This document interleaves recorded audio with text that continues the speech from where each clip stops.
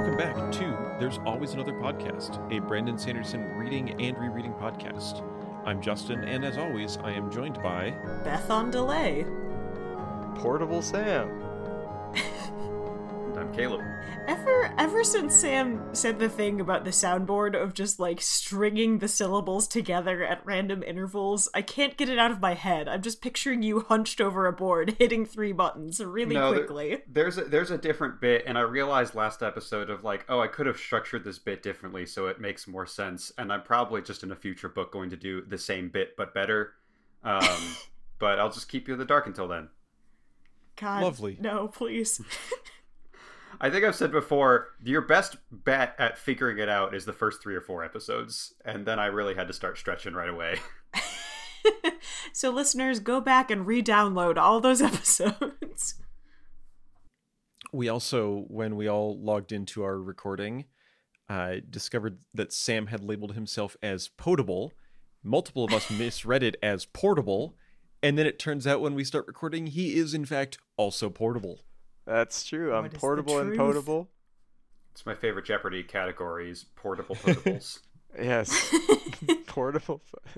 Everything except for lakes. Should we continue blathering on about this, or should we get to this first chapter where Yasna kills several people? Yasna has killed 4 men. People are dead. Yay! And she's 34. A hag! A spinster! Yeah, no, I think the theme of this episode is eventful things, like meaningful changes to relationships or to characters in the parts of the book where we normally don't get that. We have some very surprising things happening with Yasna and Shallan. And then also some new developments in our Kaladin flashback chapters as well. So it's an interesting one this time around. Yeah. As I said, are these just the betrayal chapters?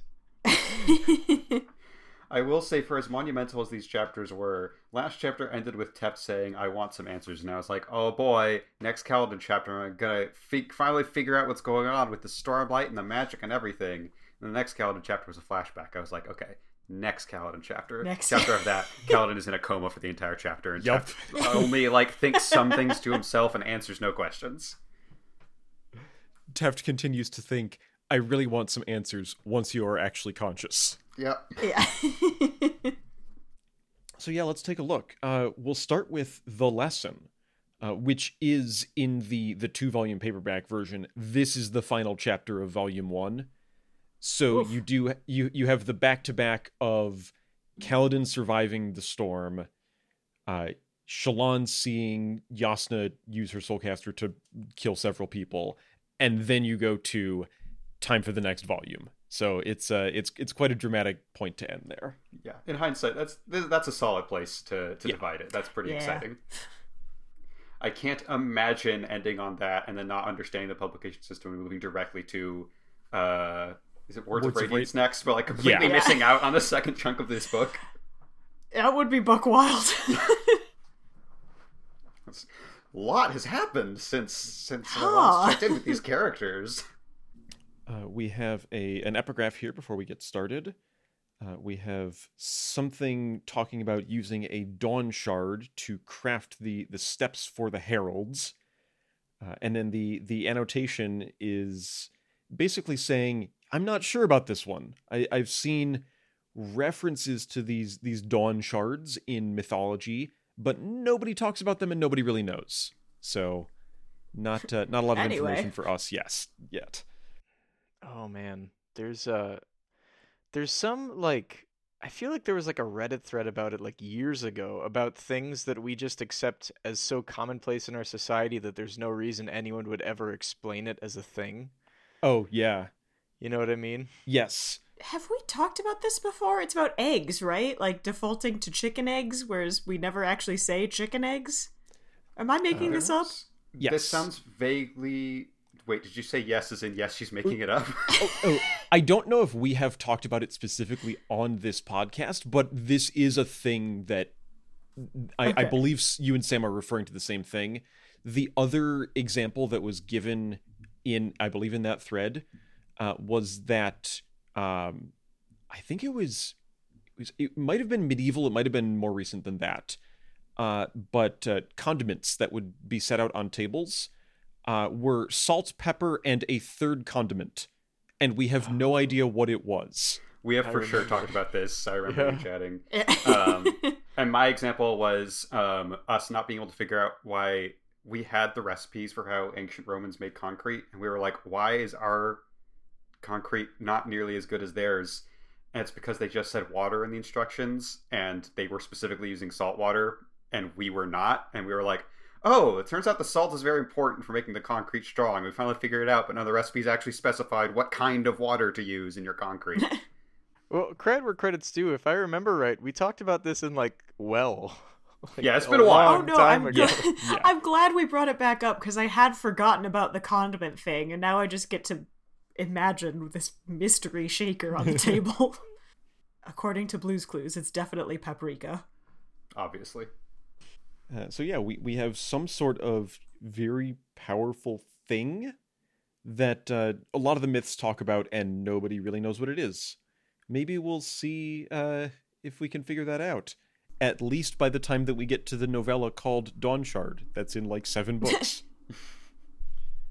In the chapter proper, we have made lots of jokes about Shallan wanting to watch Jasnah bathe. And this is the first time it has actually happened on the page. And it just sounds really relaxing. Yeah, this bathhouse sounds dope. She's been working all day. Kharbranth has actual like indoor plumbing with heat and cool. And she just gets to have a bath, and it sounds wonderful. I gotta say, Brandon, you can't say you didn't see this coming. It's literally a bath. Jasnah is naked, and as Shallan is like scrubbing her off, Jasnah goes, you know, you're so cooped up. You should have a more hands-on experience, something more visceral. It's like, Brandon, this is... I see what you're doing. I don't know how you don't see what you're doing. And then she goes and kills people. And she murders people. That's why Shallan was so upset about it, because she was expecting something much different. Yeah. But while the time is passing, Shallan is continuing her studies. This particular book is some of Gavilar's. It's not quite a diary. It's actually like set down as an official record. But this is Gavilar Kholin talking about his expeditions into what is now the Shattered Plains. And there's some interesting commentary. I know I've mentioned the undertext before, and here's where we actually talk about it on page. Because this was not physically written by Gavilar. It was actually written by Jasnah. Because Jasnah can write and Gavilar can't. And Jasnah has annotated this book with some extra details, which apparently sometimes even just like say that the main text is wrong.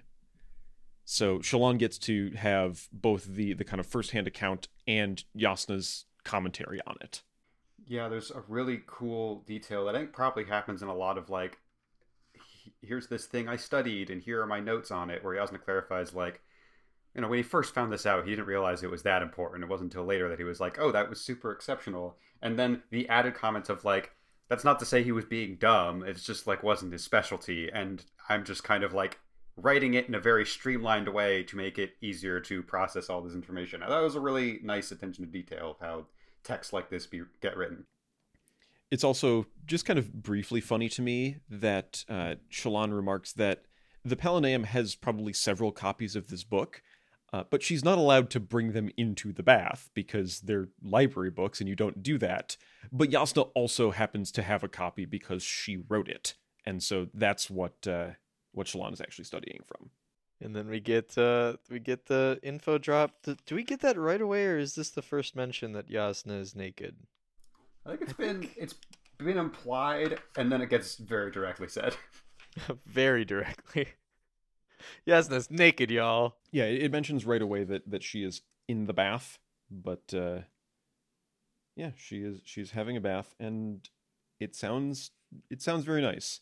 as somebody who likes to just sit in the shower and exist, this sounds wonderful. I was gonna say whatever you will about the necessity of having a bathing scene in the book. One, I agree, just sounds relaxing. Two, I would be way more concerned if she was clothed in the bath. I would have way more questions about that. And there's an opportunity here for the task at hand. Yasna's Soulcaster is sitting right there, and Shallan is like, this is the moment of, can I, like, here's my opportunity. And the first time around she can't do it. She's kind of going back through. Yasna has really actually been helping her in her life now, and she can't grab it. Which is weird, because it wouldn't be the first time she betrayed someone who trusted her. What does that mean? What does that mean? What could it mean? Anyway. Shallan is really good at not talking about things. She is. She's quite skilled. Instead, though, we're going to have a scholarly discussion, because Shallan has been going over these records of when Gavilar first met the Parshendi, and is trying to figure out what was going on there. And I like that there's this kind of, like, Yasna is still trying to teach her. Shallan asks, why did Gavilar try to make a treaty? And Yasna says, why not? Treaties can be good to make. And says, you need to ask a more useful question. So there's a theory here. This is nothing certain. Gavilar has been dead for years and can't confirm this. But the thing that Shallan thinks that it comes down to is, if there's a treaty, then there must have been something that was exchanged, and Shallan thinks that it involved shards. There's something that is notable enough and powerful enough that it would have been definitely a concern for Gavilar in the time that he was in. Yeah, this would not be a great treaty for the Parshendi, though. This it reads like what, like 19th century treaties with South America or something, where it's just like, we get everything that you make, and in exchange we'll install a new leader for you. Yeah, it does seem quite skewed, at least from the modern perspective. There's some commentary on how, like, the gem hearts and the chasm fiends are also part of this exchange, and the Parshendi don't seem to mind about that at all, because there's more than enough of them to hunt. Although that seems to be changing in the current day. So yeah, it's still not quite sure what that treaty actually ends up with for both sides here. All I know is there's a point in this conversation where Yasna says, I realize that the answers seem slow in coming, but continue your research, you will have them eventually. Which I feel like was Brandon directly attacking me. You might be right. A thing that Yasna doesn't have a good answer on, which I don't think we've seen anybody who does, is, why did the Parshendi kill him then? That's kind of been the question for years at this point. And now, I mean, Yasna doesn't give an answer, which Shallan is also realizing, maybe because she wants Shallan to come up with an answer herself. But also, it sounds like Yasna isn't sure either. Yeah, I think in prior studies of this, it was mentioned that, like, the jury's still out. Like, there's multiple sides to it. But just from reading this, I feel like it's probably because they read the treaty. I mean, it sucks. That's as good of a theory as any as we got. That sounds reasonable to me. Like, they handed the treaty to a lawyer, and he went, "Oh, what the fuck is this?" Yeah. Who wrote this? You should kill that guy. So this is actually, after this conversation, is when Shallan directly has her moment of confrontation with herself of, I can steal the Soulcaster right now. It's a perfect time. I like this now too much. I don't want to give this away. And so I can't do it. But Yasna compliments her. My weakness. I mean, it kind of is. It really is, yeah. Yasna can tell that Shallan is a bit anxious right now. Does not seem to know the actual cause, but, there's other reasons that one can be anxious after spending so long at work. And Yasna does suggest some hands-on study, then clarifies hands-on study in the field of philosophy, which Shallan finds quite strange of an idea. Yeah, it's going to be boring. Nothing exciting for the rest of this chapter at all. Just a nice walk at night down an alley. In the worst part of town, carrying very visible, very expensive valuables. Anyway. Yeah, let's see what we have going on here, because there's a Shallan is getting a little frustrated with, can you at least give me some sort of answers? Like I can't sit here and wonder something and then have you say, I don't know, why don't you figure it out every time? So I'd like some advice. And Yasna says, okay, let's have a field exercise. Let's do some hands-on philosophy. And they get dressed. They head out into Kharbranth at night. It's a big city. It's still quite lively at night. And there's some parts of it which are, exciting and fun still at night. And then they keep going, where they end up in a particularly unpleasant kind of section of town. The theater district, yes. They're on the way to the theater district. Those theater people. I tell you what. Degenerates, all of them. But as they are in this very very kind of sketchy looking part of town, Yasna is wearing the Soulcaster with its large glowing gemstones, and Shallan thinks this is a very bad idea, and Yasna says, it is a very bad idea. I'm going to keep doing it. The build-up and atmosphere here is I very much enjoy it. Like, things are, Shallan's kind of having a anxious moment, but things are mostly fine. And then they're like going through the city, and we've heard of Kharbranth as this sort of like warm, lovely, lively place, and then the just complete tone shift here is very delicious. And just how Yasna is continuing to walk and seemingly not caring about their surroundings and just lecturing as she goes. It's so unsettling. I enjoy it. Yeah.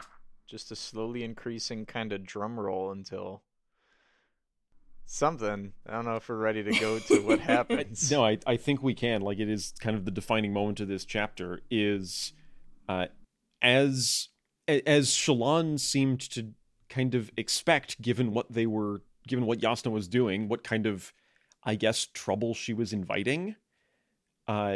This area, Yasna says, there's been a number of kind of bandit attacks, and Taravangian hasn't been doing anything about it. And yeah, these two light-eyed women by themselves in the middle of the night carrying valuables. A group of men show up to threaten them, rob them, assault them, possibly more. And Yasna takes her Soulcaster, soulcasts one of them into fire, another into crystal, and then just kind of lightning bolts the other two. Wow. My notes on this passage are Yasna becomes Batman and leads Shallan directly to Crime Alley. And then some notes on, I guess that's how soul casting works. And then Definitely more killing than Batman. Yeah. Yeah. Or let's use the word here. This is fucking murder. The two guys at the end is murder. I feel like the first two guys, maybe you could say that's like manslaughter, like you got yourself into this situation on purpose. But the two guys who are running away, that's murder. That's bad. Yeah, this chapter we've had this is a fantasy book that usually involves some sort of people fighting each other, and we've had plenty of that. Kaladin isn't doing the fighting, but it's all around him. Dalinar is doing the fighting. We've had lots of that in these other two chapters. It is now suddenly and rapidly introduced to the Shallan and Jasnah chapter, and it's a hell of a moment. Yeah, and I think it's just a very good discussion of philosophy, because I do kind of agree with Sam of killing the two people running away, supremely fucked up. The first two, it's they were attacking, that could be that's basically self-defense. But it's also weird that Jasnah was intentionally going there to get hurt, but also as the later chapters point out, she was also doing it because these people were evil and she was stopping evil people. And is that all that different from going and killing a ton of Parshendi because they killed our king? It does a very good job. To Jasnah's credit, this is a very good philosophical question that Shallan has to think about in terms of hey, Yeah. that was pretty fucked up. But how fucked up? Because there is kind of a gray area in some aspects of this that I think is really interesting. Yeah, I was just talking to my roommate about this before we started recording. Normally, we use the turn of phrase, they're very morally gray, to excuse the actions of objectively bad people if they're hot. But this is actually a very morally gray situation. It's a very good question, and also Jasnah's pretty hot, so that ties in well to the bit. It's just very morally gray overall. Morally gray, parentheses, actual. Yes. And I think one of the interesting things is that one of the things that is bothering, because Shallan is very disturbed by this, and one of the things that is most affecting her is the entire premeditated chain of events, where it certainly seems that Jasnah was having this conversation while bathing, and they got on this topic of philosophy and do you need to find the answers for yourself, or can you ask someone else for the answers? And Jasnah just decided for herself, I know how I'll prove this point to Shallan. I'm gonna go kill some people. What the hell is that? Yeah. Well, It's bad, but also it's Jasnah also brings up a really good point of yes, the intention was I want to go kill people, but she literally just walked down an alley and got attacked and then killed the people that were attacking her. And right. To say that she is fully responsible, to call that, again, I think there is a distinction between the first two guys and the other two guys, but to call that murder almost adds a weird amount of victim blaming on it. Of exactly. She didn't do anything until she got attacked. So, but does it change it if she was doing it because she wanted to get attacked? It's fascinating. It's incredible. Yeah, that's the exact sentence that through the whatever opinions I was formerly holding about the whole situation, the concept of, but you were asking for it, just completely threw all that off its axis of no, actually, think about that sentence. That's a fucked sentence. I didn't do anything. But also, she did go into Crime Alley. Oh, it's so good. I can be the heel here. I mean, there's a difference. She knew intentionally that not just dark alleys in Kharbranth, but this dark alley in Kharbranth at this time, these number of people will attack me. And she went there. I mean, it's not, I don't know. I am predisposed to dislike in this book nobility, apparently, and also just in the whole world I'm predisposed to dislike the bourgeoisie, so there. But yeah, hey everybody, fuck Ellen Venture. That's Yeah. the real point of this whole episode. That's no. right. Literally. We can't keep doing this. Yeah, but I don't know, I don't like it. It makes me feel gross. Yeah, I don't expect Yeah. us to come to any conclusions, and I also I kind of feel similar of like I feel gross. Like my logic brain is starting to work through it and like come to see good aspects in what happened, and then you flip back and read about 4 people dying and it feels gross. Like it's very complicated. This is why I love like the horror genre, because it's a very similar feeling of seeing something and being like the person next to me like, oh, that's so fucked up, I don't like that, and me going, yeah, I know, right? Isn't that great? Yeah, it's fucked up.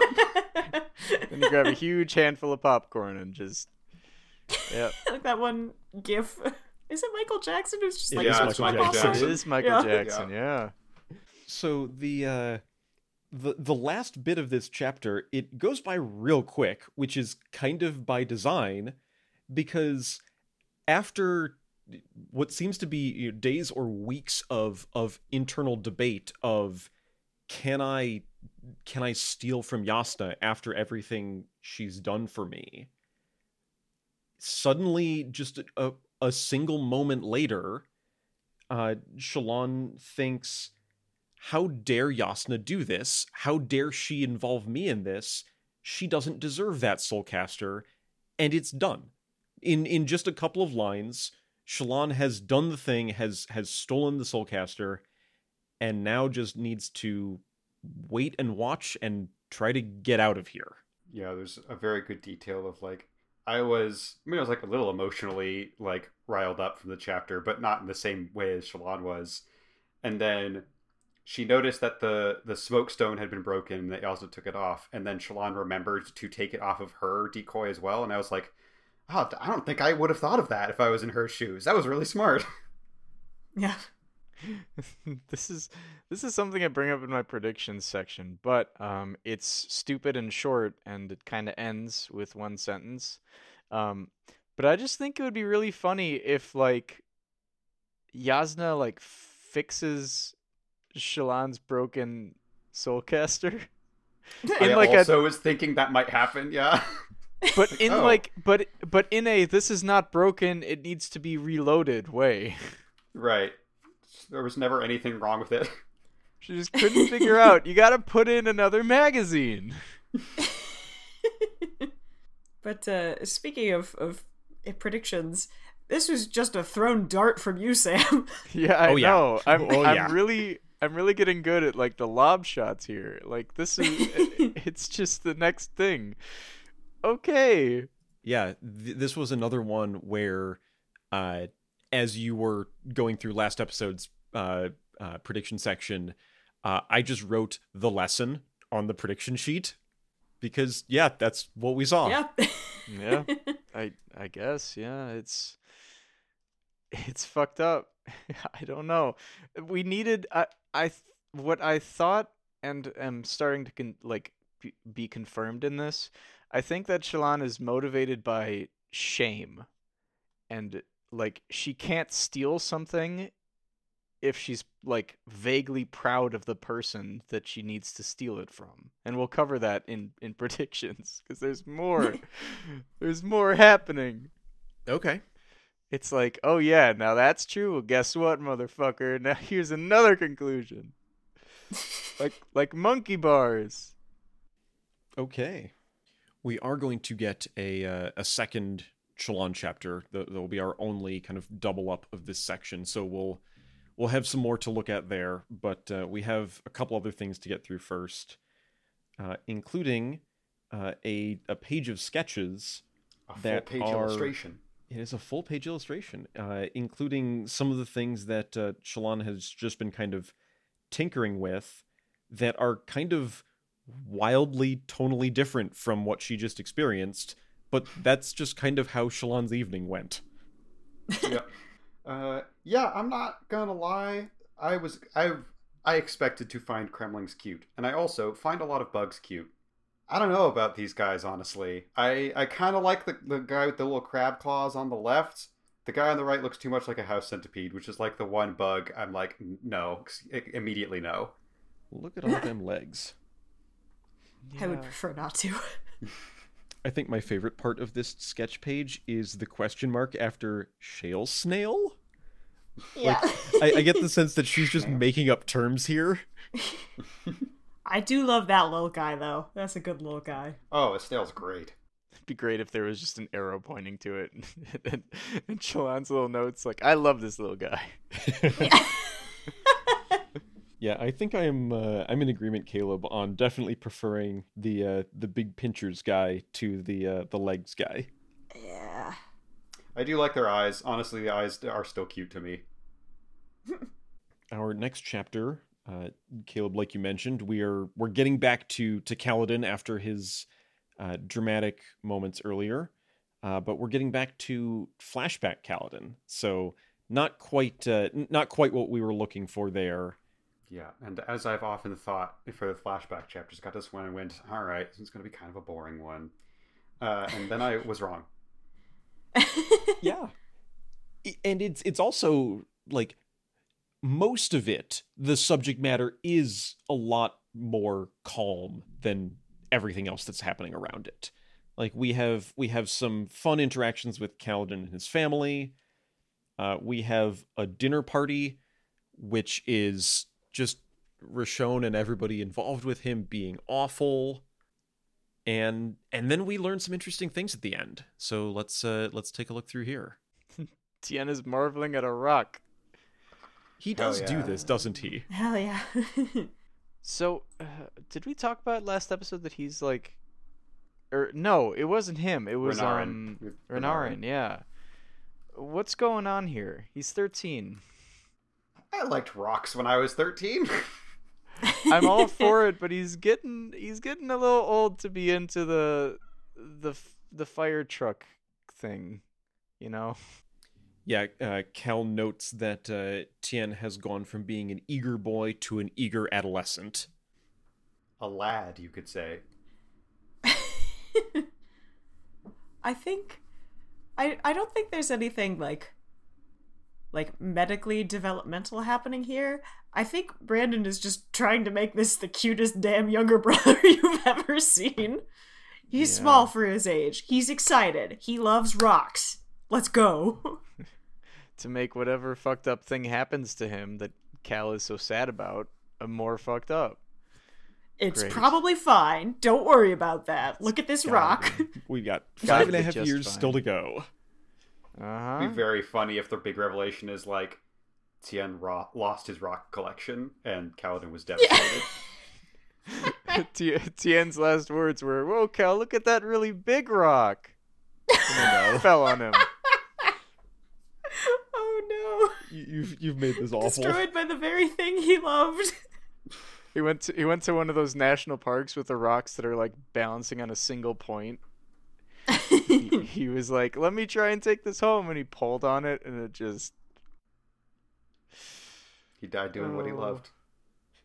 And then his Looking dad at got a rock. fined for vandalism. Oh, we'll get to him later. We'll get to Liren later.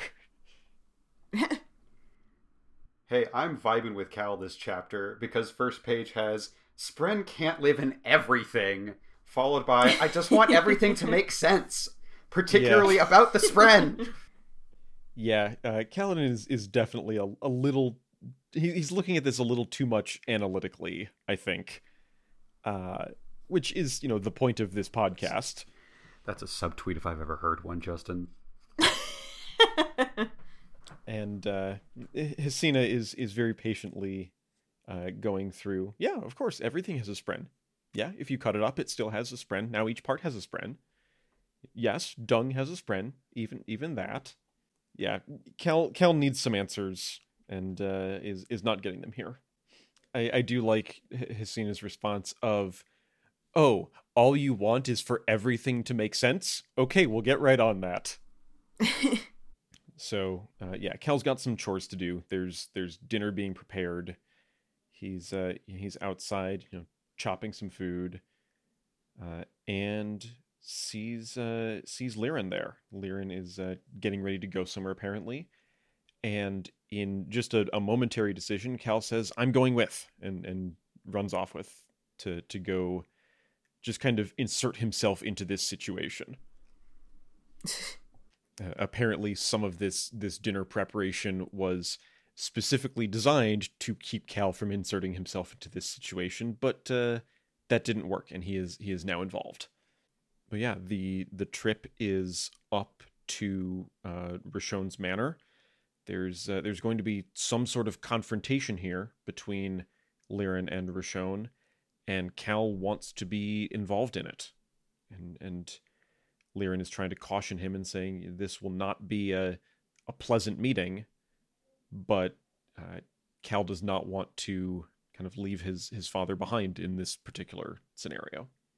There's a discussion that they have on the way there as they're riding there, that Liren is I get the sense that he's kind of mostly just thinking to himself here, where he says he wasn't sure if he was going to go talk to Rashon today, and that one of the other options is to just leave, just move the whole family.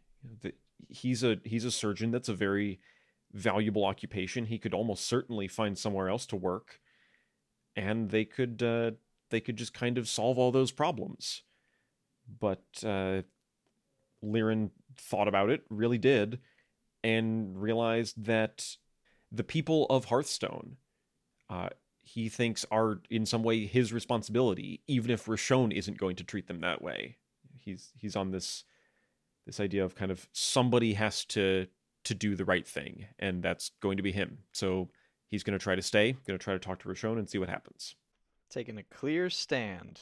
All, bully for him, but he's doing his best. Oh, fuck. The guy from,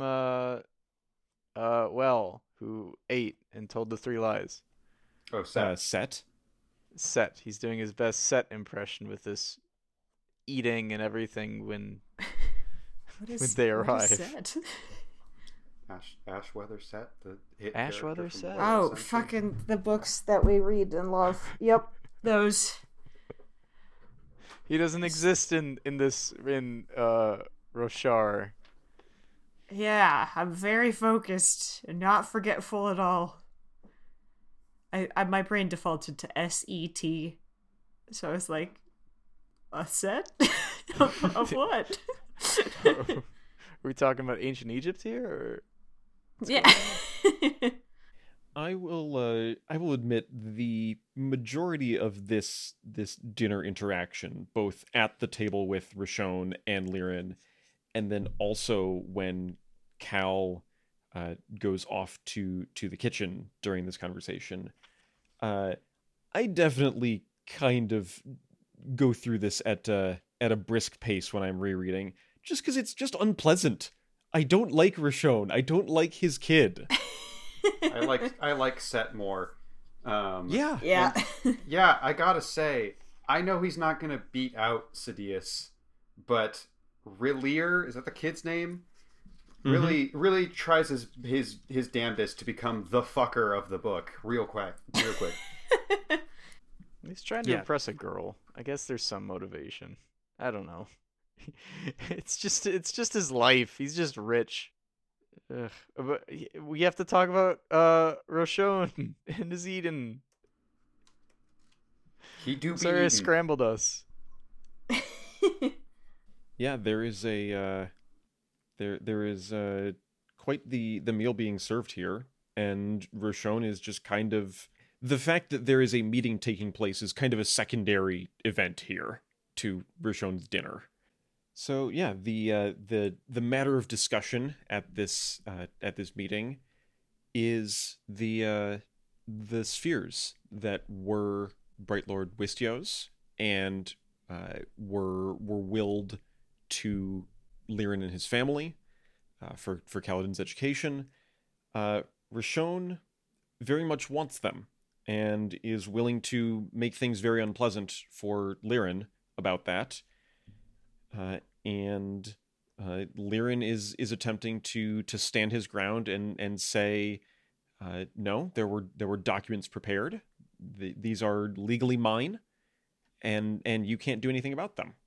I like Lirin kind of takes him the fuck down at every corner here.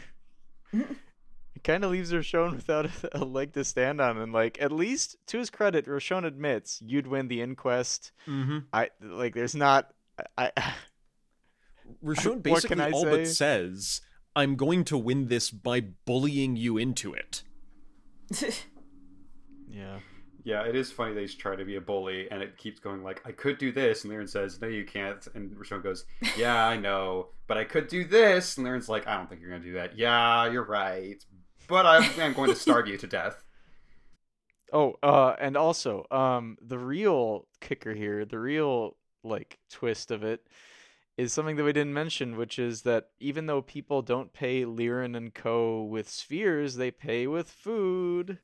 Yeah, they are being nice. So they're eating.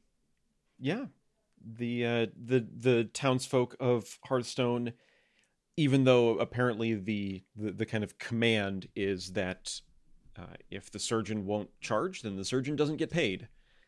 They have been kind of surreptitiously dropping off supplies and whatnot to keep Cal and his family at least doing okay, if not great. So yeah, even as Rashon is basically trying to starve them out, there's even, at least for now, we don't know if this will continue or if there will be more pressure. But the same people who a couple of flashbacks ago were willing to rob Lirin in the middle of the night are still keeping him fed.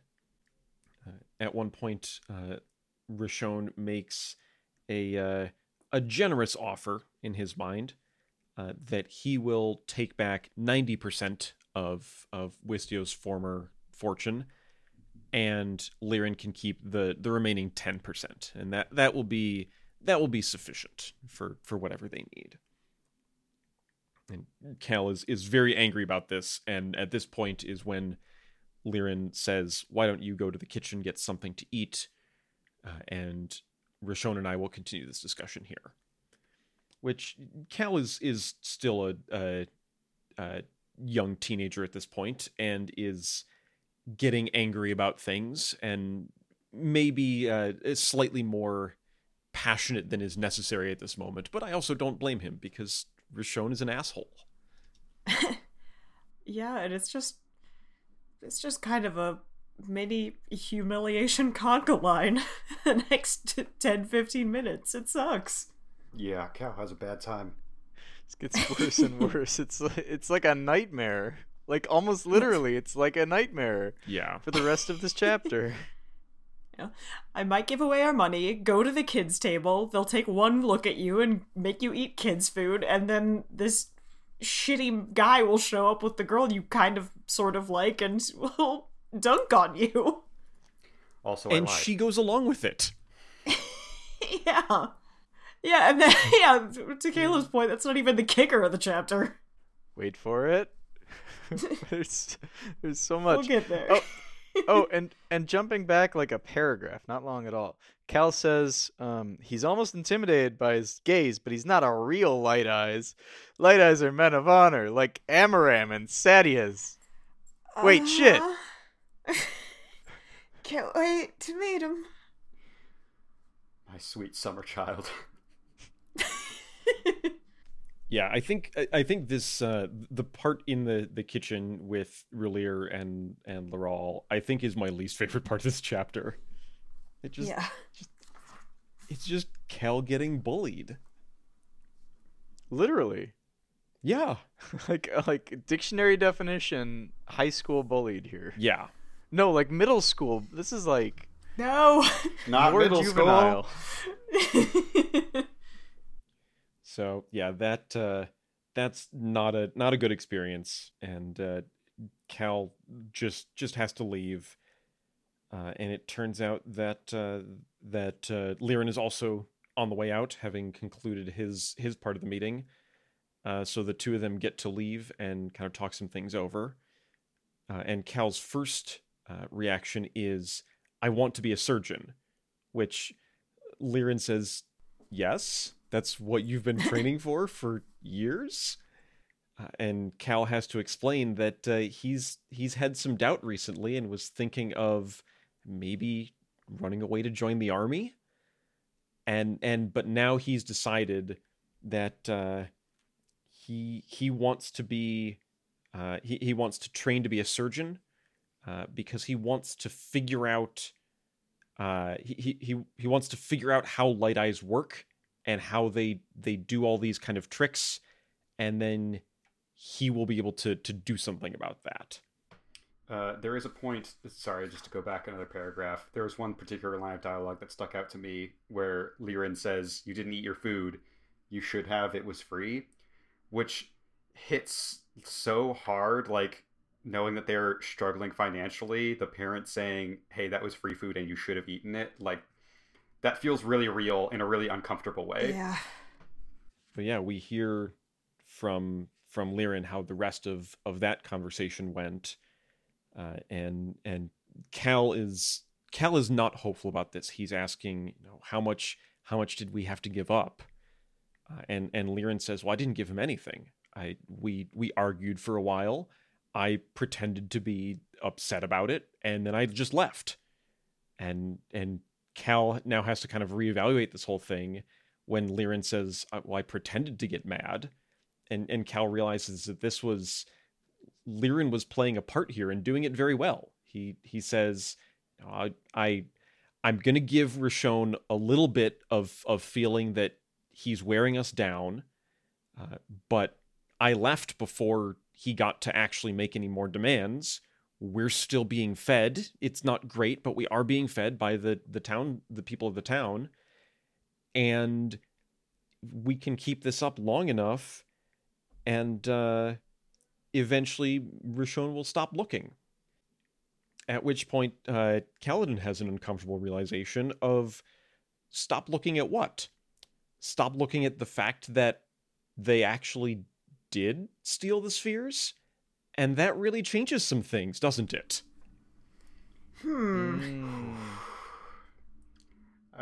Last episode, I think, Justin, you were saying, like, yeah, Liren is a fascinating character. And at the time, I was like, he's an interesting character. I don't know if he's fascinating. He's fascinating now. Liren is so he's interesting. fascinating. But it's very, like, the way that he explains it is, like, Wistiao was not lucid in his final days, and he from what Kaladin knows and has implied of Wistiao, seems like he probably would have willed him.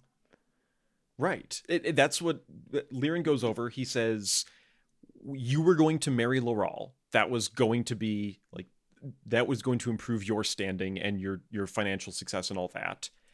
Without that happening, Wistiao was planning to give these to us. Like, that was going to happen. And so if I just adjusted a few things as he wasn't in a right mind to do so, what's the difference? It's another morally gray thing of, like, that feels wrong, but also, like, I get why it doesn't, like, I don't know how to feel about it. And especially after we've seen what a huge dick Roshone is. I'm like, right. Well, I like that you don't have them because you suck, but did Kaladin's family get them in a cool way? Does that make it okay? I don't know.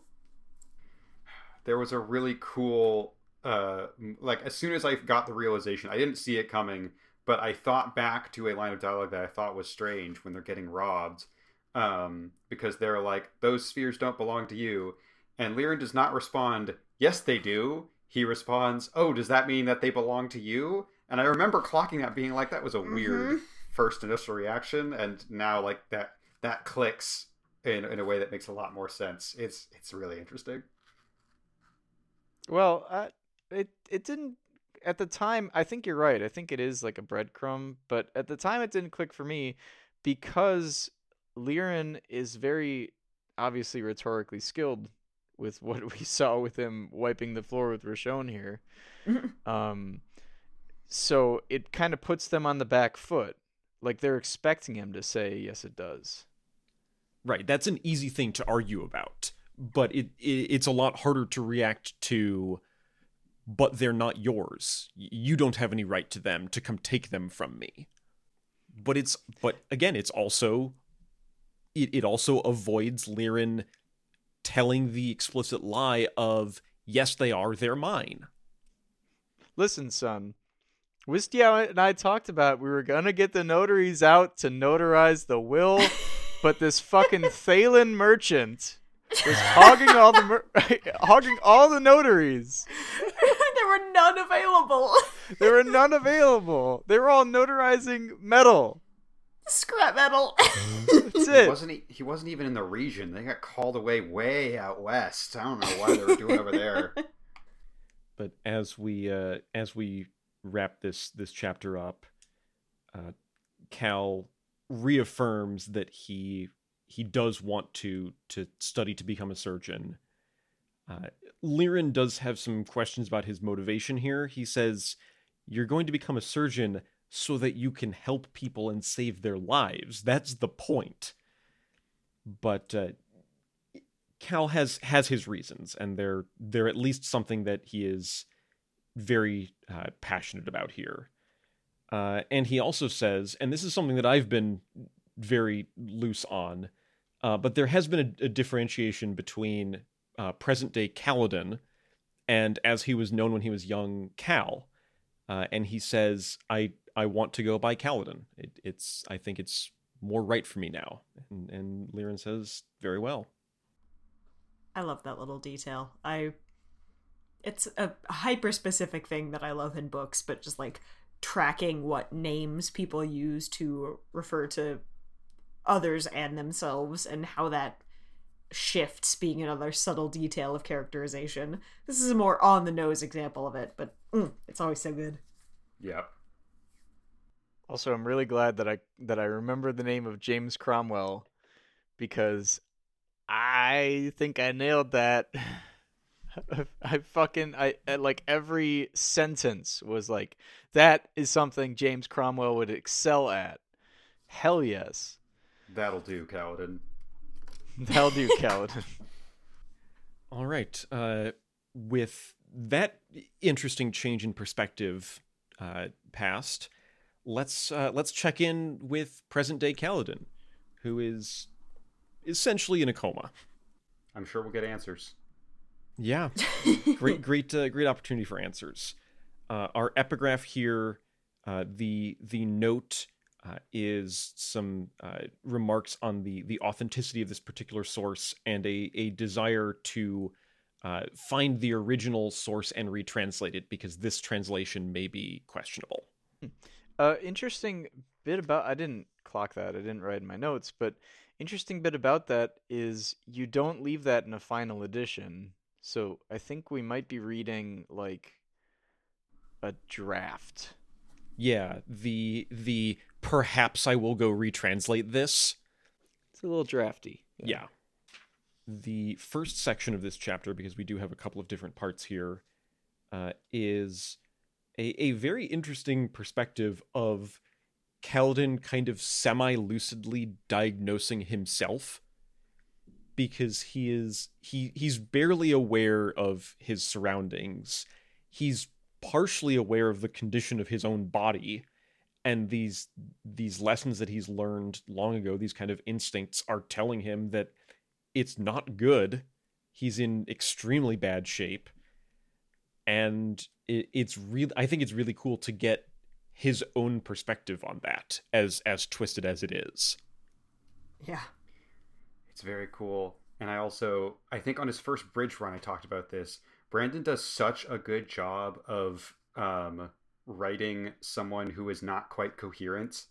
I love the paragraph of, like, he sees that he's in a big warehouse and there's corpses around him.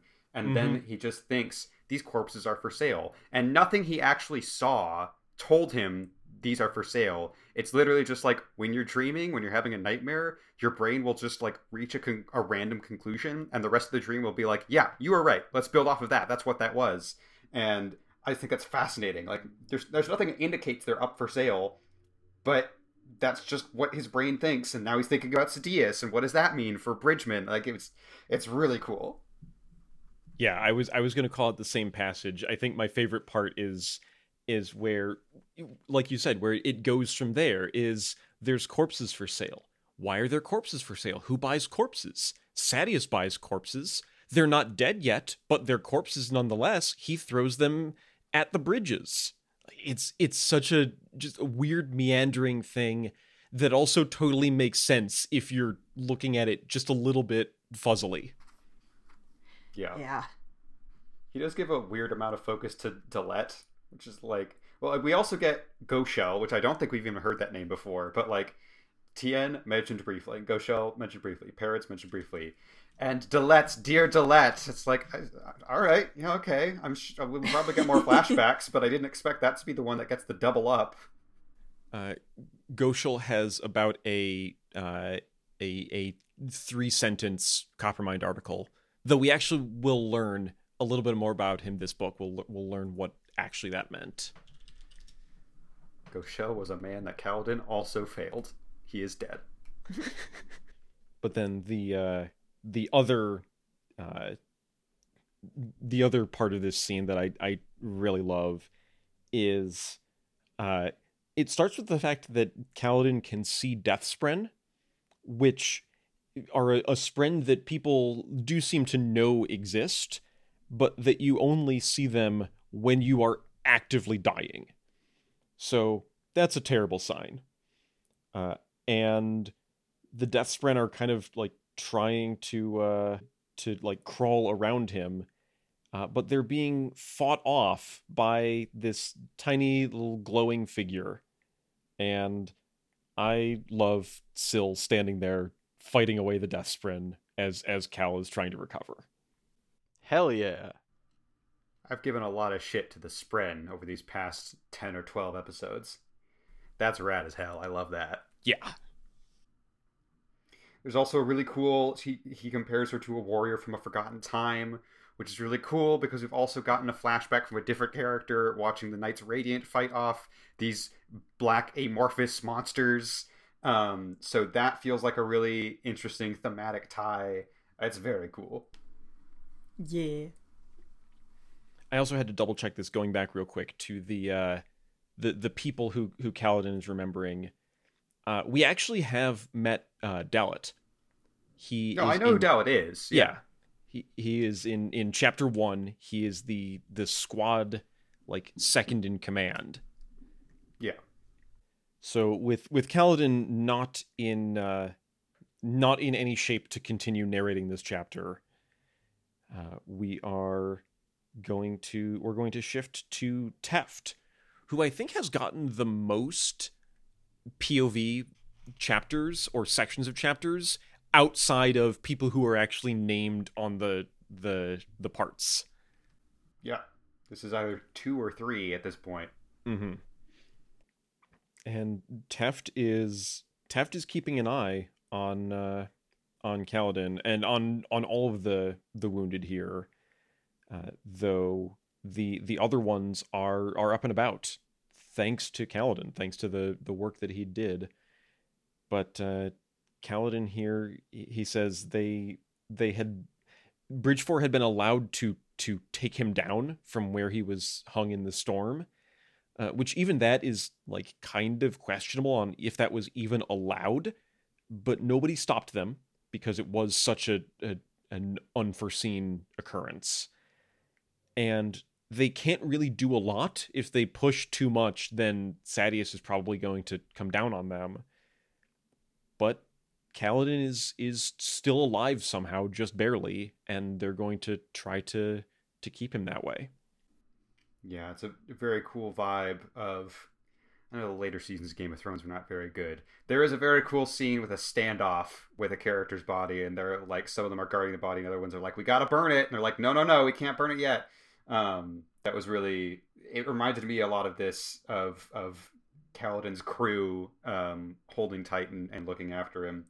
There is a weird line of Teft thinking, what's worse, being sick near to death or having to stay all the way back here away from the light? Now, light is nice, Teft. One of those is much worse than the other. Yeah. Yeah, there's basically a 24/7 watch on Cal, with various members of Bridge 4 here. Scar is the one currently here, and Teft trades off with him, says, hey, go get some food. And now that it's just the two of them, Teft is just going to kind of vent some things to a person who can't respond, because he has some things that he's working through. He says, why here, why now? And we don't get a lot of explanation. We get a mention of the Invisagers, which is also the chapter title, so that's an interesting thing. Teft is... For a moment, he's genuinely upset with Kaladin. He says, "You come here, you give us hope, and then you leave? How dare you?" And the one thing that he wants to try, just to be sure, just to kind of clear his head, is he's brought some infused spheres that he leaves there with Kaladin. And for a moment, nothing happens, which is kind of what he expected, and says, well, of course, you're a fool too. What did you expect? And then Kaladin draws in some stormlight, and Teft can visibly see him healing because of it. And that also changes things, though we don't know nearly as well what this changes at the end of this chapter. But this is perhaps another turning point. We just haven't seen where it's going yet. Yeah, very cool. I gotta say, Teft pulls out 3 diamond spheres, and I was like, Brandon, you can't use the phrase 3 diamond and have it be completely unrelated to the other big 3 diamond logo you brought out 3 chapters ago. I saw the words 3 diamonds together. I was like, oh, what's gonna happen? Oh, it's just, okay, it's normal spheres. Okay, cool, it's great. money. It's nothing.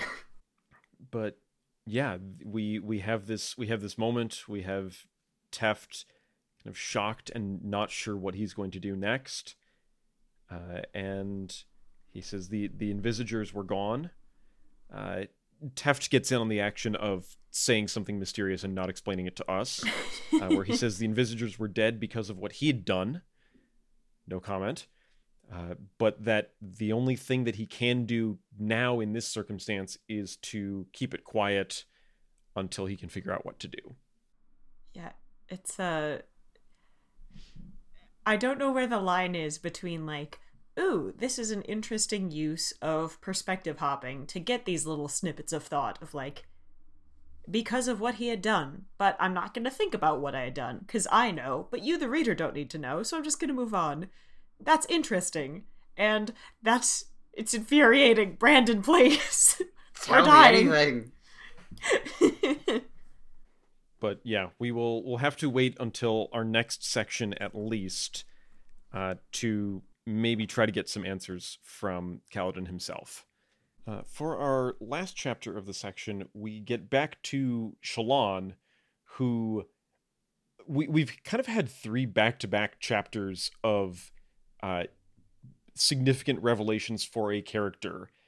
In this episode, at least, Shallan is the only one who gets another chapter to actually process that. So we'll see how that goes, at least. Our epigraph here is a note about this person. I had to double check. I think that's a V at the end with the italic font. I also could not tell. Alazarv. Yeah, Alazarv, who was there within a heartbeat, crossing a distance that would take more than 4 months travel, and then a note on how Many of these kind of dark-eyed folk tales involve the Oathgates and some sort of instantaneous travel. That's interesting. It's also interesting that the title is Among the Dark-Eyed, which we know some of these old texts kind of go back and forth on if light eyes or dark eyes should be in charge, but I think that title in of itself was notable to me. As we get into our chapter, Shallan is trying to process the events of the lesson, and is partially doing so via one of her usual kind of resources, which is drawing them out. She notes that normally she chooses to, like we've seen, to kind of consciously memorize a scene and then drawing it. This was so impactful that there was absolutely no need to do this. She can vividly see what had happened that evening, and has depicted them in several sketches. And yeah, it's still heavily impacting her. Yeah, we've touched on Brandon using, like, there was some chapter where Kaladin compared a shade of yellow to, like, a jaundiced child, and we were like, what an appropriate simile for a surgeon. Oh, this chapter opens with thick lines first, like trails of blood left by a thumb drawn across rough granite. It's like, yeah, Shallan's not doing well, huh? My first note of the chapter. Oh, hey, Shallan is doing badly. It's a very specific choice of element. Yeah. Hmm. Yeah, there's lots of things one could, of liquids one could smear across rock. And blood? She's also drawing by ruby light, which is probably not great for your, like, color studies, though she's drawing entirely in black and white. But also probably not good for your mood, where you're drawing this scene of 4 people getting killed, sitting in a windowless room lit entirely with red light. Look, I don't know why she keeps comparing things to blood. There was no blood at those 4 killings. None of them bled. It's true. I can't imagine Shallan has seen blood, like a really violent, bloody scene before. And yeah, we get an entire kind of breakdown of a class in ethics here, because Shallan has gone through. She's done, as Jasnah requested, she's done some studying on, was it right what Jasnah did, and she's gone through a lot of different points of view that scholars have set down over the years, and as is continuing to be the case with a lot of these questions, none of them agree. So there's no easy answer here either. That is true, but most of them do agree that, like, they disagree on why. Yeah. Most of them agree, yeah, Jasnah's chill, that's fine. Yeah, I was gonna say that too. Like, is there no philosophy school that's like, hey, killing is bad, though? Like, surely there's gotta be one counterexample. You know, and then it just struck me just now, like, it's weird that in our societal norms and in real life, the only people who are allowed to cheat are the bad guys. You know what I mean? Yeah. The only people who are allowed to deceive or to like create smoke screens or hatch sinister plots. The word sinister plot, like, good guys don't hatch plots. They make plans. Why can't the good guys go down a specific alley at a specific time specifically to kill people? God, what would have happened if she went down that alleyway and she wasn't attacked and they just walked the whole way and it was a lovely walk? I mean, it seems like she would have looked for another sketchier alley. Maybe this one. Let's go to this one. All right, Shallan. Now go write an essay on how you felt vaguely uncomfortable in the alleys, and maybe we'll have another of these excursions tomorrow. Just keep going. Yeah, they're just walking in circles around the theater district. Yasna, could we, like, go to a play, maybe? No! No, that's not... I'm doing something. After a week, she's, like, fed up and is like, I sure hope nobody steals my $1 million that I'm holding in a cashier's check right here. Turns out Taravangian did arrest these 4 guys and she just hadn't heard about it yet. Yeah. There's an interesting part of this analysis that Shallan is trying to go through, where she turns it onto the crime she just committed of stealing the Soulcaster, and is talking about how some of these philosophies that she's been reading about focus very heavily on the motivations behind the action, and the motivation when she arrived in Kharbranth was to help her family, to keep her brothers from falling into ruin because of what their father had done. But last night, when she actually did steal the Soulcaster, that actual moment, she did it because she thought Yasna didn't deserve it, and she was angry. And so how does that change if the crime was the same, but the motivation shifted at the last moment? Yeah, it's juicy. It's really interesting. While Shallan is going over all of these ethical conundrums, she is still drawing, still trying to kind of process some things. But she appears to be trying to process something totally different, because she has drawn an entirely different scene here. This one depicts a fancy dining room with some decorations and a meal in progress, and a finely dressed man who is lying dead on the floor in a pool of blood. And where did that come from? That was weird. Anyways.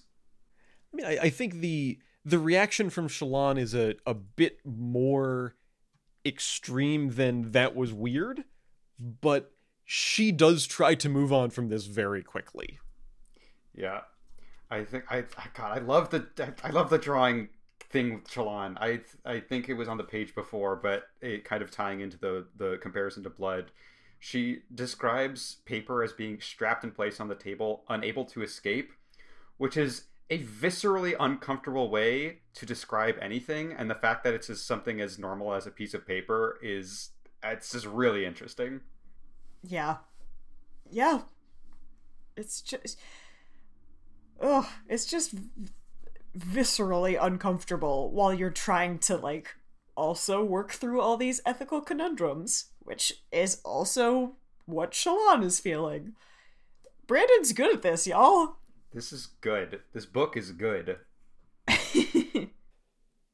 There is, in fact, an interruption that is going to take Shallan away from this specific moment that she's in, because she's getting another communication from her family.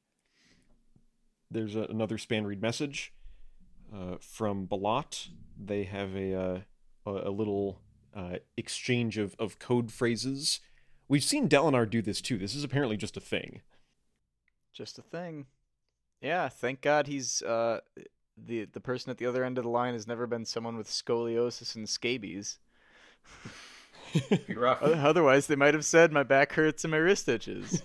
And yeah, it's also like such a very specific thing of like, okay, if someone reads multiple of your letters, they're gonna know exactly, like, that's, if it was like, okay, if I am in duress, then I will write hello dear brother, and if I'm not in duress, I will just write hi. Like, that you can disguise, but something as specific as my back hurts and my wrist itches, it's like, if you write that exact sentence on multiple letters, that's a red flag. Yeah. Though, honestly, now that we've said this, I can see that being, like, a running joke in, like, my personal friend group of, like, how are you doing? Well, my back's falling apart. And just saying that every time. Yeah. That's fair. as someone with scoliosis, my wrist doesn't itch, but oh boy, talking about how my back hurts would not be a good code phrase for me. Because it just happens. Yep. My back hurts a little bit right now. Okay, I'm sorry to hear that. It's okay, I'm not under duress, so it's fine. See, that's the code phrase right there. Yeah. Yeah, that's actually how you know I'm in duress. If it's like, my back's actually feeling pretty good today. Like, something's wrong. Something's bad. Just go help! The contents of this communication, once we've gotten over the first sentence fragment, is she gets to tell Balat, I did it. I have the Soulcaster. And he immediately goes to, oh, that's amazing to hear. Are you on your way back? How long is it going to take? And she has to say, I haven't left yet. And her explanation is quite reasonable. Of, if I can wait this out, maybe even until she discovers that a swap happened, that makes it so much less suspicious for me. So I need to stay here for a little bit longer, and that will help us get away with it. There's a teeny tiny detail right near the beginning of this that I do love, of how can you use the span read on the ocean? Are you in port? Because they work through sympathetic movement. So yeah, if you're on a boat, which is moving forward and also moving side to side because of waves, you couldn't talk to anyone else because their span read would just go flying across the room. It would be very funny if, like, the lateral motion would fuck this up, but if it was, like, completely smooth sailing, you just have to have the person on the other end in, like, a field constantly moving to the right the entire time. Yeah. Looking like 3 books into the future, there are some very interesting experiments done using span read type gemstones and large open spaces in which you can move them and cause sympathetic movement on the other side. But we'll get there a long way from now. I'm realizing, you could have like a whole fight scene about that. This is the she explains that I need to stay here for now. I need to make sure that Yasna does not suspect me, because if she does, it will not go well for us. And says 2 or 3 weeks, that should be enough time. Also, I can try to figure out how to work it. That's pretty important.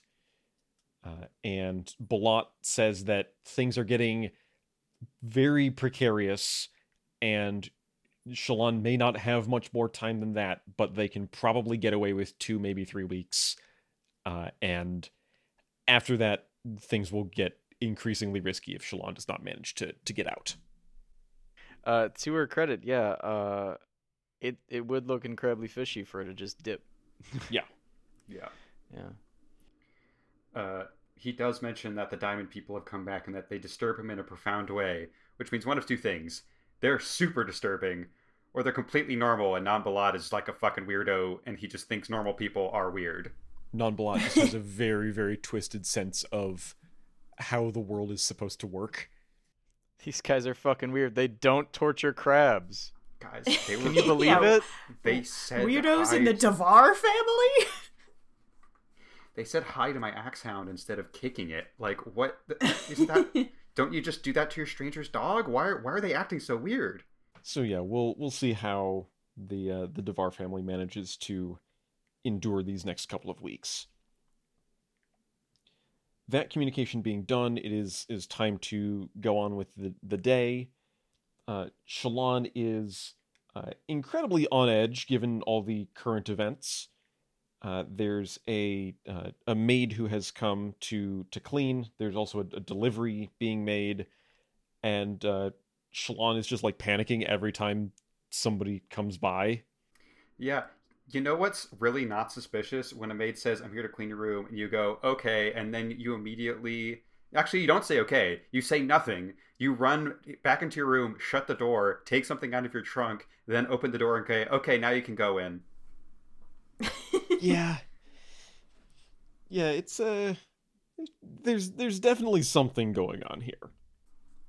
But yeah, also there was a delivery. There is more bread and jam from Capsule. who I think is getting increasingly less.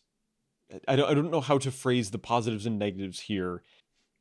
Yeah, it seems like his focus is slipping, and like he's just sending gifts to Shallan at this point, isn't he? Yeah. Kinda. For our final section of this this chapter, we start with Shallan out to make some sketches, one of which we have just seen.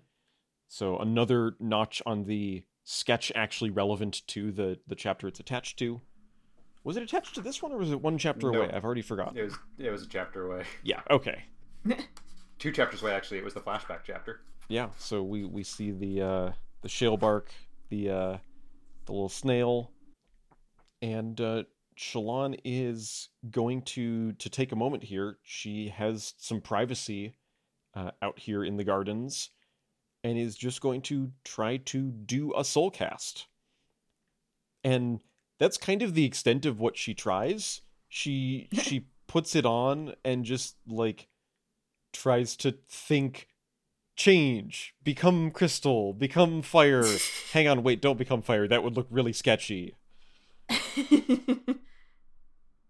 No, if anything worked, it would look sketchy. Well, that's fair. This is a terrible idea. It is kind of a terrible idea, so it's probably a good thing it doesn't work. Serving very similar vibes to the very first Tobey Maguire Spider-Man movie of Go Web! Yes. Fly! So, yeah, Shallan is kind of cataloging what she knows. Luesh, who was the steward who actually was part of this operation back home, Balat had asked him how do they work, and he had said, well, it's a lot easier for me to show you, and now he's dead, so that doesn't help. Thanks, man. Yep. Shallan is thinking about, she's used other types of fabrials, but those are like things that people built in the last 20 years, and so have like buttons and levers that you move, and probably instruction manuals. And this is a mythological artifact that has none of those things. So, no luck just yet. And we're going to wrap up that chapter with Shallan having done a lot of thinking on the multiple ethical dilemmas at hand, and not entirely satisfied with the answers. That's it. And that is where we'll end our section. A couple of significant developments across our different chapters here, but definitely a slimmer one on the answers front today. Yep. Noted. All right, so moving on to the last 2 sections of our episode, we're going to check in with the, again, very small cast list update, which I again forgot to put down an exact list, but I think it will be a brief one. And then we'll see what theorizing has been done. Leading into this episode recording, Sam said he thought it might be a quicker one because he didn't have much, and then proceeded to write down an entire page of notes. So, yep. And we also spent like 30 minutes philosophizing in the middle there. Yeah. Yeah. So, yeah, we'll check in with the cast list. I will start by asking Sam. We have Relir, the Rishon boy, and any other updates that you have made, and I think that's just about it. Relir, I don't have one, but I do have one for Barm, the chef. Okay, good for Barm. And yes, right, we're never gonna see him again, I'm sure. Big ups for Barm. Big ups for Barm. And you know what? To put honor on his name, I'm casting Andre Rush. I'm completely ignoring Brandon. I'm casting White House chef Andre Rush. Because we're not going to see him again, so why not? All right. Yeah. Sounds good. Hell yeah. Big ups to Andre Rush, by the way. Legitimately, big ups. Good. He's a good guy. All right. Caleb, I am going to actually believe this time that the cast list update will be small, even if it's not literally one person, because you might have also cast Barm, I don't know. But I think it will also be small. I did not cast Barm. There's no surprise that Teft is really having a crisis of faith because we have another miracle this week of, yes, I only have one person to add, and it is Relir. I'm casting Charlie Bushnell, or Bushnell. Bushnell. I'm sorry, I don't. It's Bushnell. He played Luke in the new Percy Jackson series, and he was good, and I think he could play an asshole really well. Yeah, that's it. Okay. I love his IMDb mini bio. Los Angeles native Charlie Bushnell really had no choice but to act. Is that how that works? His back feels fine and his wrist feels fine, and it was totally his choice to act. What else are you gonna do? For 3 generations, he's been drafted into the Hollywood trenches. He must bring honor to his family's name. All right. Yeah, we did not have as many answers as we'd perhaps hoped to the previous questions, and we may have opened some new questions in this episode. I'm curious, Sam, if you know what the split was between what your original planned theory section was and what you expanded it into, but I'd like to know them all regardless. I do know the split because I'm working off of Google Docs instead of my main document. Aha. Because I'm on my laptop today. It's a laptop day. So anyway, my original was written in media res as I was reading, and it's in all caps. So okay, I'll have to read it that way, I guess. Very distinctive. Yeah. So it's not in all caps for format issues. It's in all caps for yeah. So we'll start with Kaladin. He's gonna get better. I don't even need to fucking say it. Imagine if he didn't, and the book Kaladin fucking dies next chapter. I mean, we've brought up this joke a million times. It's gonna happen at some point, and we're all gonna be really sad. Maybe in a new Brandon book. Maybe we're giving him ideas by symbiosis or something. I don't know. That's not the right word for it. I don't care. Anyway, was he a putz who gave the money back, or was he a cool guy who went to Kharbranth? I'm leaning toward putz. He believed that Light Eyes were cool at this time. He's got a big focus on honor in general. Light Eyes are honorable men. Maybe his dad was wrong. I don't know. Let me steal the spheres from him and deliver them to, I guess, maybe not. It would be weird if it was to Rashon. Maybe he'll do it to Laral secretly. Could be Laral, yeah. But then Laral will spill the beans. Oh no. I don't know. Did he say he let Liren down? I feel like he did. At some point. He said he let down his parents in his hallucination chapter. So, well, just like this Dear section, Dillette. perfect. Just like in the Deer Hunter. So Shallan did not steal the Soulcaster in the bath, but she stole it while brushing hair, which is still grooming. So and she did steal that shit. So now what? This is I think it would be cool. Not I think this will actually happen. But I think it would be cool if Yasna tries to use it in another high-pressure situation and it's broken and it doesn't work. But I don't think that's how it's going to actually go. I didn't really write how it's going to actually go, but I think it'd be cool if it was like that. I think Kabzal as Patsy is not going to happen because Yasna... Oh, wait, I'm continuing this thought. Damn, my notes. Kabzal as Patsy is not going to happen in this theoretical timeline that I'm inventing because Yasna's just going to die, or it'll happen with postmortem. But I really kind of think that Kabzal is a red herring. Okay. Maybe. Also, Brandon mentioned that the Smokestone was broken with the Soulcaster, with Yasna Soulcaster. So maybe Yasna will just replace the Smokestone and the swapped Soulcaster and make it work. And then it works again. Yeah.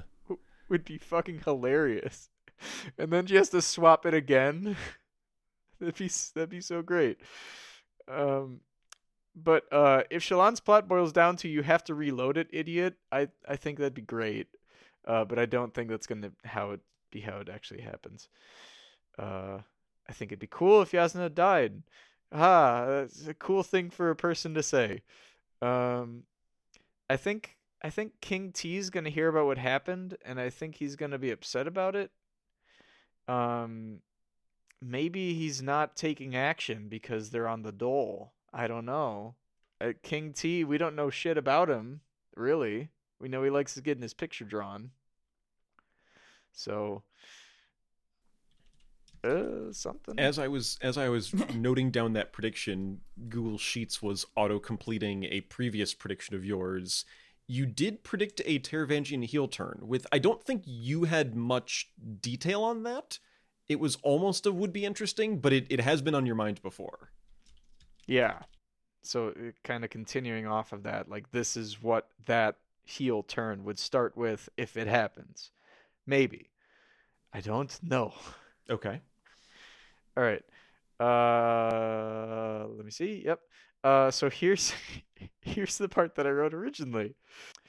Hey, what happened to Shallan's dad? What happened to him, Shallan?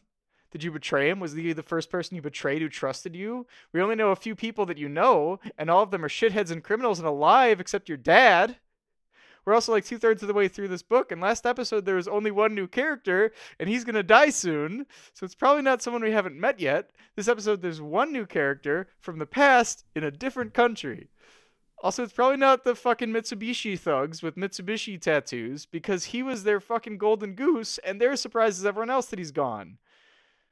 So the question becomes, why would you kill your dad, Shallan? Or did you? I don't know, but this is weird, and I don't think it's not you. You don't think it's not Shallan? Okay. I don't think Noted. it's not Shallan. That's Write that down. my conclusion.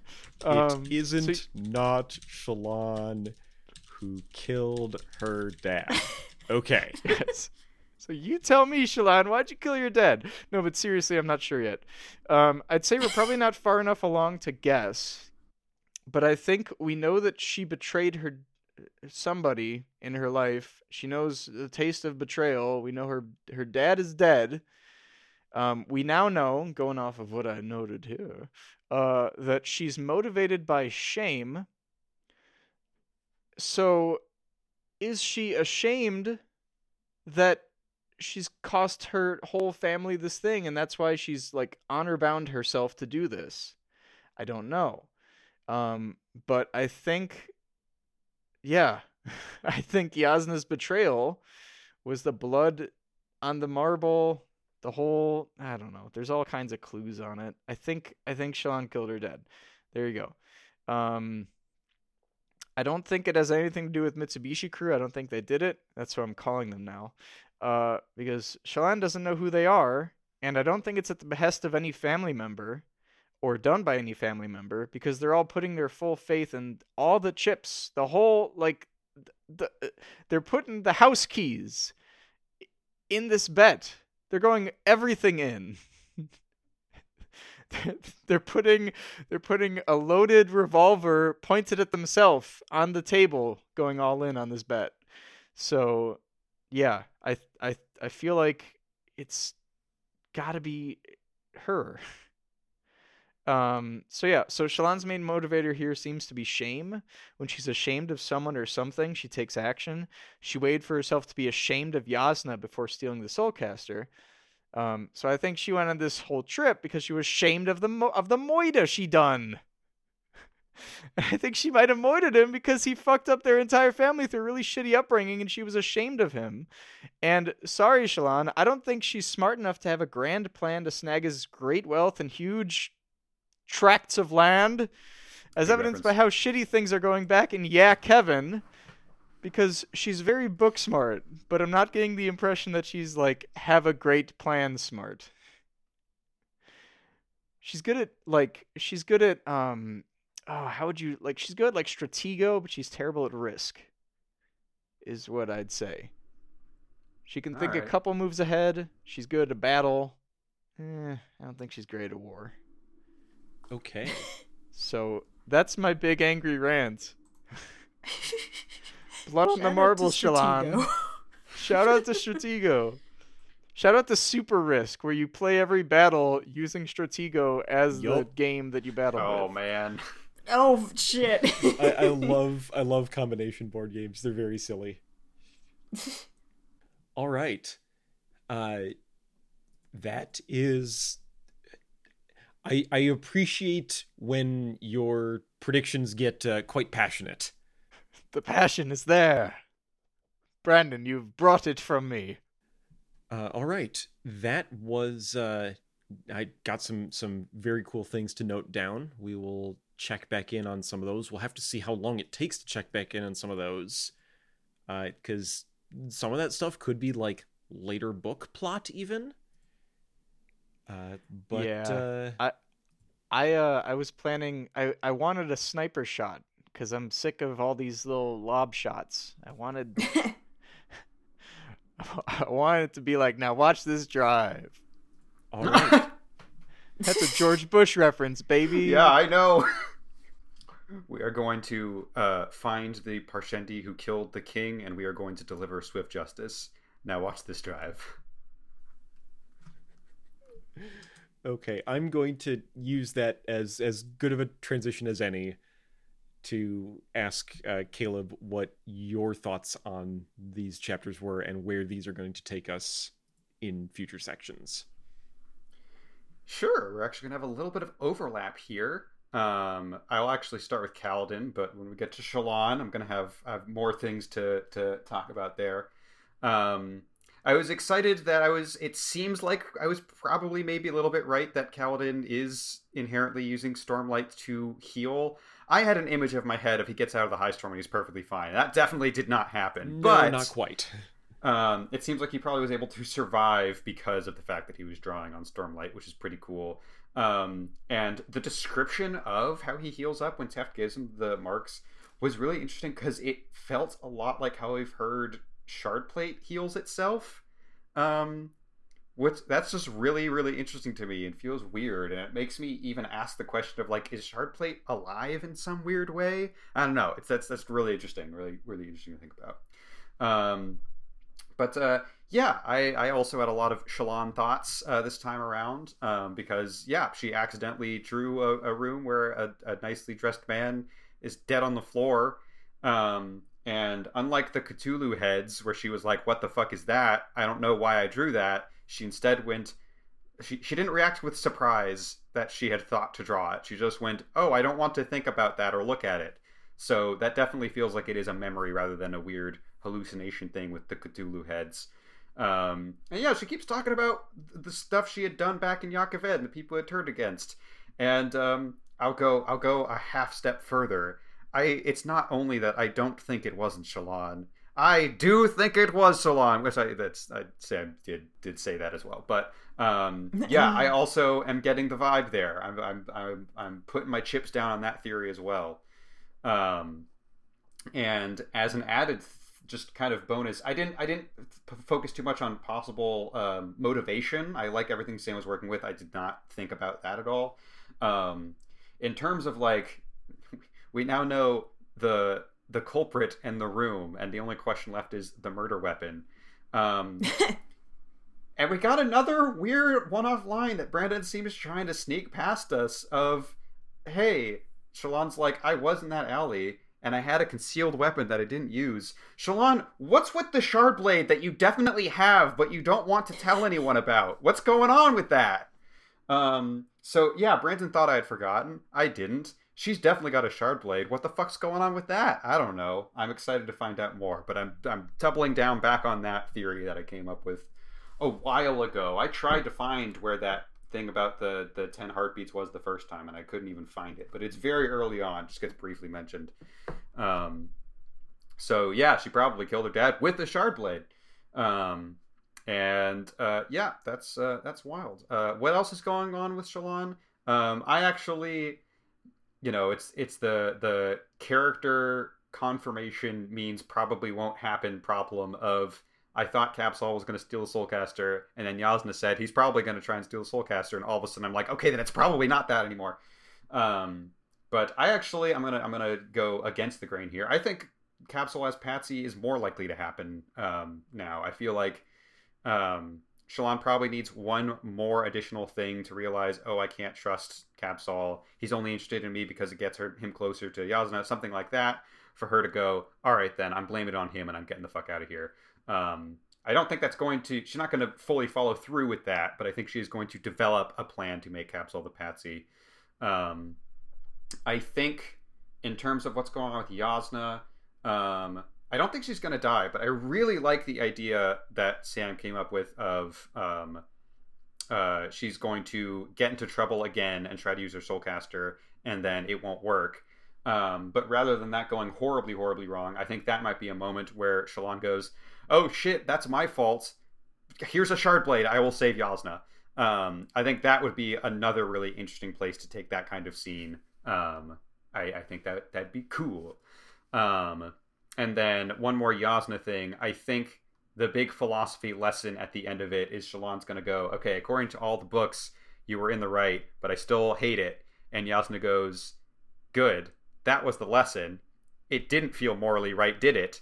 Now you need to write your own philosophy about why it wasn't right. Like the lesson is like philosophy isn't done. It's not over. And if it does not explain how to handle a moral situation, then it is up to you, a scholar of the next generation, to figure out a philosophy that works for explaining why this doesn't feel morally okay.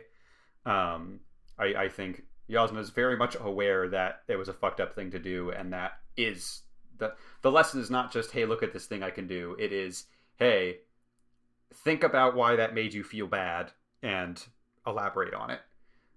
Instead of just trying to instead of listening to the other philosophers who say that it was technically okay to do. So that's most of my Shallan stuff. My last question, because I just thought more about this, and I was encouraged to brainstorm because we had a scene of Shallan drawing something and going, I didn't mean to draw that. What's going on with those Cthulhu heads with that full page bonus illustration we've got? Because I had the initial thought of there's some psionic thing, there's something in her brain that made her draw those people. And they weren't actually there, but they're in her head in some way. And then I realized a much, much more terrifying thing, and I mentioned this earlier. I love horror because it makes you go, oh, that's really fucked up. I love that. So I hope it's this one. I've never seen an episode of Doctor Who in my life. I am aware that there is a baddie in Doctor Who called the Silence, and their whole deal is you forget about them as soon as you look away from them. You forget that you saw them at all. And I think it'd be really interesting if there's something kind of similar happening here of not only did Shallan draw these weird ghost figures, she drew them because they were actually literally there, and she just didn't realize it, and no one realized it. I think that's terrifying and cool and awesome and spooky. And I don't think it could work. It can't be exactly the Silence, because if it worked like the Silence, she would look up while she was drawing and go, hey, what the fuck is that? And that didn't happen. But I think it could be something along those lines of they really were there, but only her subconscious was able to pick up on it. Yeah, I think that'd be really cool and interesting and terrifying. And spooky, yeah. And spooky, yeah. So that's all my theories on the main storyline. Once more, what's going on with these fucking epigraphs? We have mention of the Dawn Shard, and Yasna says, I don't know what that is. And we mentioned, like, sometimes something was written and you just kind of, the people who wrote it expected it to be fully understandable. But once several generations pass, it's like, nope, I have no idea what you're talking about. So on the one hand, that could be perhaps in reference to the Honor Blades, which to my understanding are the blades that the Heralds had, which are separate from Shard Blades. They're a bump up from Shard Blades. So it could, Dawn Shard could be another word for Honor Blade. Or, I've brought this up before, we've learned from our Ars Arcanums of the past. Ars? Arti Arcanum? I should know the plural of that, but I don't. I'll ask about it. We know from that shard with a capital S seems to refer to... Oh, we also know from the epigraphs in part 2, I think, that also gets mentioned.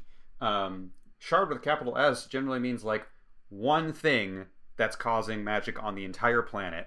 Cell has a shard. Scadrial has a shard.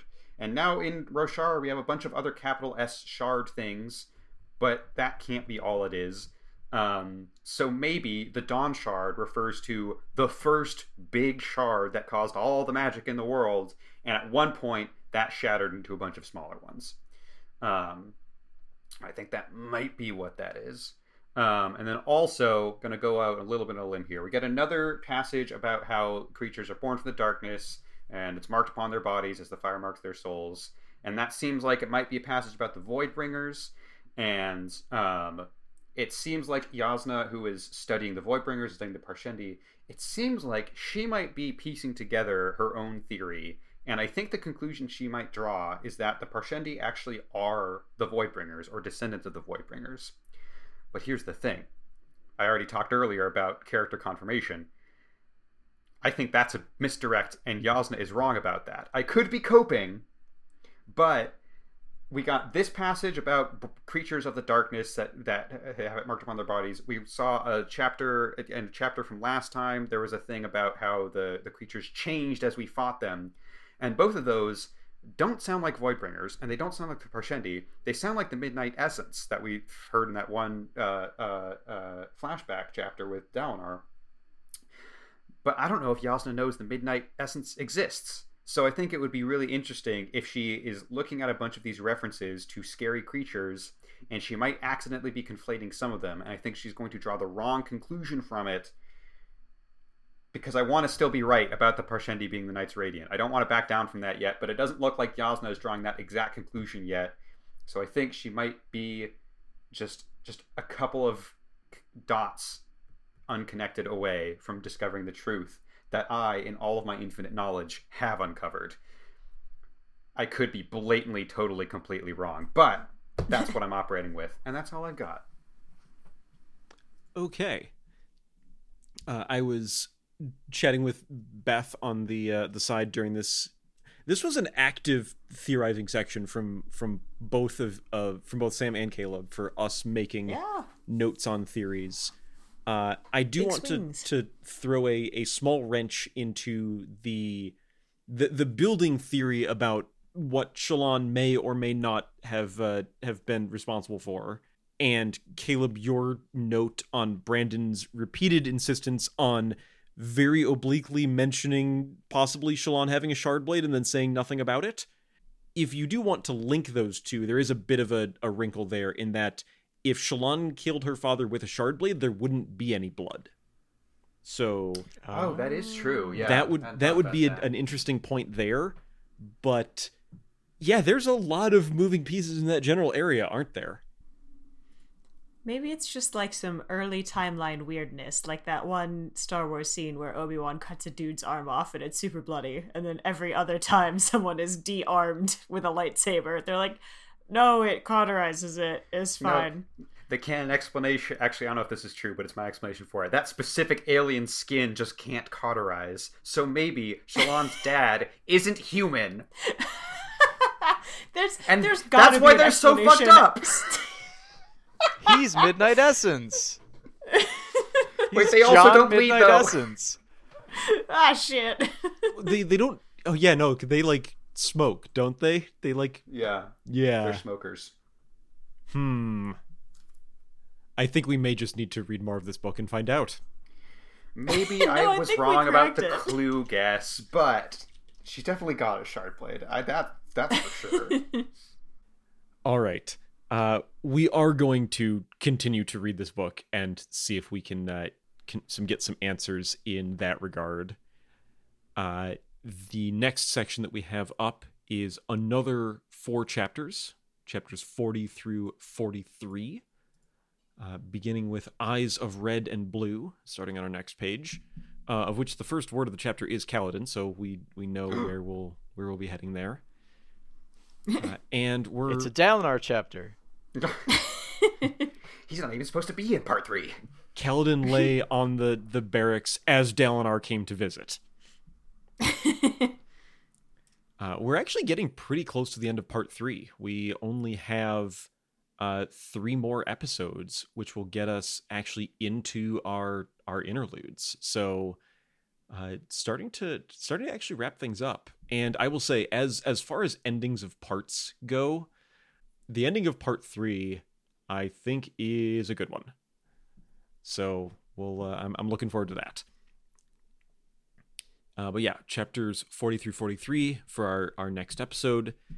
You'll find that next week on alwaysanotherpodcast.com, as well as all of our past episodes if you want to give those a listen again.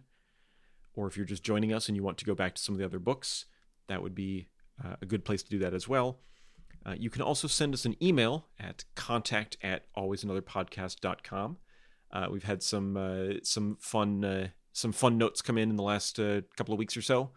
I have not been responding to all those given our unusual schedule, but rest assured I'm giving them a read, and we appreciate that.